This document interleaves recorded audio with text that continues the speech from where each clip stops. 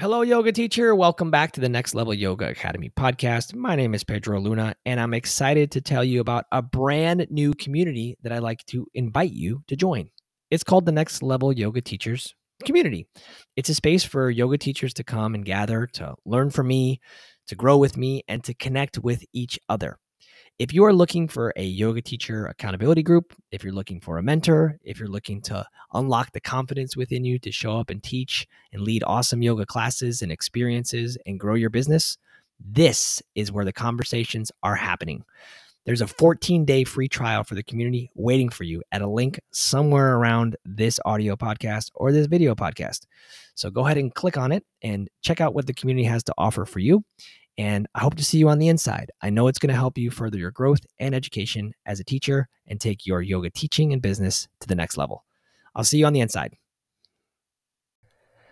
Hello, my friends. Welcome back into the Next Level Yoga Academy podcast. My name is Pedro Luna, and I'm excited to share with you an episode today about comparison.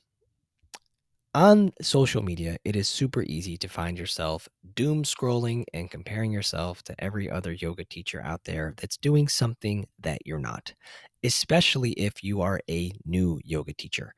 If you struggle with this stuff, this episode of the podcast is going to be for you. I would bet to say that maybe struggle isn't the right word. I mean, struggle is definitely one of the words, but everybody, in my opinion, goes through social and sees other teachers doing things. They're like, man, I wish I could be doing that. Like, oh my gosh, like I should be doing that. Like, oh my gosh, why am I not doing that? And then you think, and then you don't do anything about it.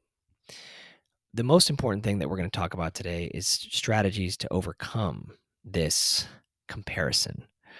And I think it's very important as a yoga teacher, as we're holding space for others. You know, we tell our students all the time, and if you don't, I would encourage you to say these kind of things to your students, is to not compare yourself to anybody else in the room. Your practice is your practice. It's not meant for anyone else, and it's not meant for any other time either. Meaning that not only should we, as a yoga student, should we not be comparing ourselves to other people's practices in the room, but we shouldn't be comparing our practice to what it was yesterday, last week, last year, when we first started. And we shouldn't be comparing it to what it might look like in the future. We should be allowing ourselves to immerse in the moment and experience the poses, the practice, the breath as we are. And the way that we do one thing is the way that we do everything. Our yoga mat, the 6x2 foot space that we practice on, maybe you practice on the carpet, you don't even have a yoga mat, or you practice on the earth outside, all of that works. But the point is that our yoga mat is a reflection of our outside world. Our yoga practice, I should say, is a reflection of what's happening on our outside world. When we give ourselves time and space to show up on our mat, we give ourselves time and space to ground in and anchor. And when we do so, we give ourselves permission, and we should be giving ourselves permission, just as we should be telling our students to do so, is just to do the best that you can with what you have to work with today. To allow for the shapes and allow for the breath and allow for the experience to serve you as you are today. To elevate your highest good. To take the shapes and the variations of them to serve your highest good. And when we speak in this kind of manner, when we start to embody this and apply it to our own self, our own practice, and give our students permission to do that, it takes away this highlight reel of comparison of what all the things that someone else might be doing in life and all the things that we wish we were doing that we're not doing. So that when we are scrolling on social media, we can hopefully not compare ourselves to this person who maybe has been teaching longer than you. Maybe they have more relationships built in the yoga community than you. So they can teach at the large yoga festivals. They can lead the yoga retreats in different places around the world. They are hosting teacher trainings. And maybe you aspire to do that as a new yoga teacher, and that is fantastic.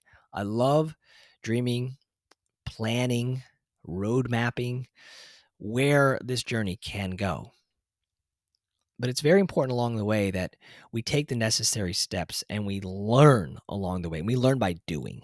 We learn by doing. We don't learn by watching somebody else do it and then realizing that we're not there yet and then shutting down and not doing anything about it to get there.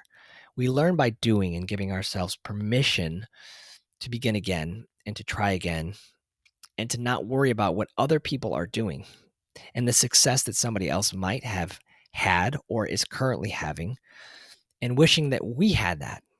Because that person might have worked, or probably did work, very, very, very, very, very, very, very hard to get there.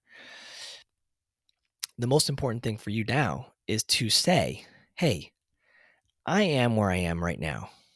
And if you're feeling stuck, just know that, hey, man, there's been times in my yoga journey over the past 10 plus years as a teacher and as a mentor, I felt super stuck.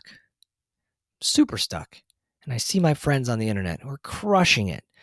I'm like, why am I not doing that?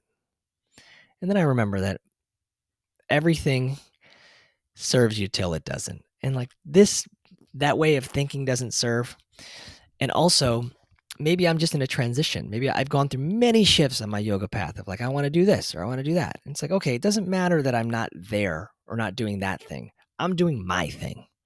And I'm not going to compare myself or judge myself for where I'm at. I'm going to allow myself to be where I am and learn from where I am right now and quiet this inner critic and these doubt demons and stop comparing myself to other people. And how do we do that? The strategies to do that are to show up on our mat, to practice our things that help elevate ourselves. And it may be different than it was when you first started practicing. It may be that right now you need more yin in your life, or maybe you need more vin in your life, or maybe you need more meditation in your life. Whatever it might be for you that you need, that you're giving yourself permission to do that and not worrying about what other people are doing and how they got to where they're going. And just focus your attention and your energy on what you want to be doing and where you are and carving a path to get there and not worrying about what anybody else is doing. Because the reality is everybody has a unique gift. As a yoga teacher, as a human in this world, everybody's gift is different. And the most important gift that everybody has is they have the gift of being themselves. There's only one you.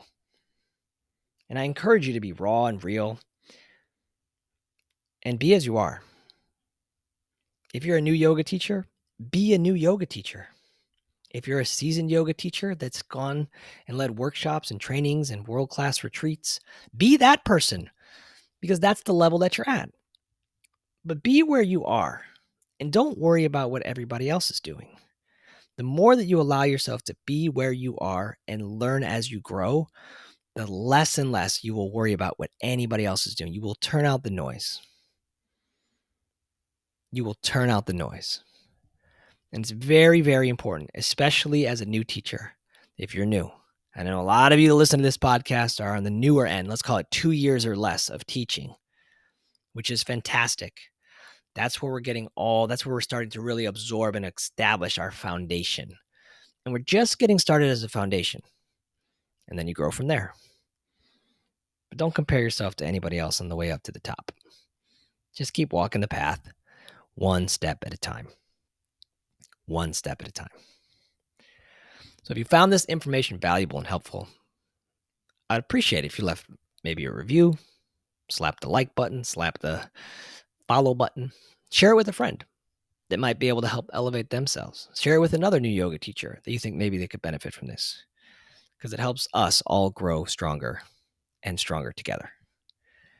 Thanks for tuning in. Thanks for listening. And don't worry about what anybody else is doing. Just do you. I'll see you on the next episode. Peace.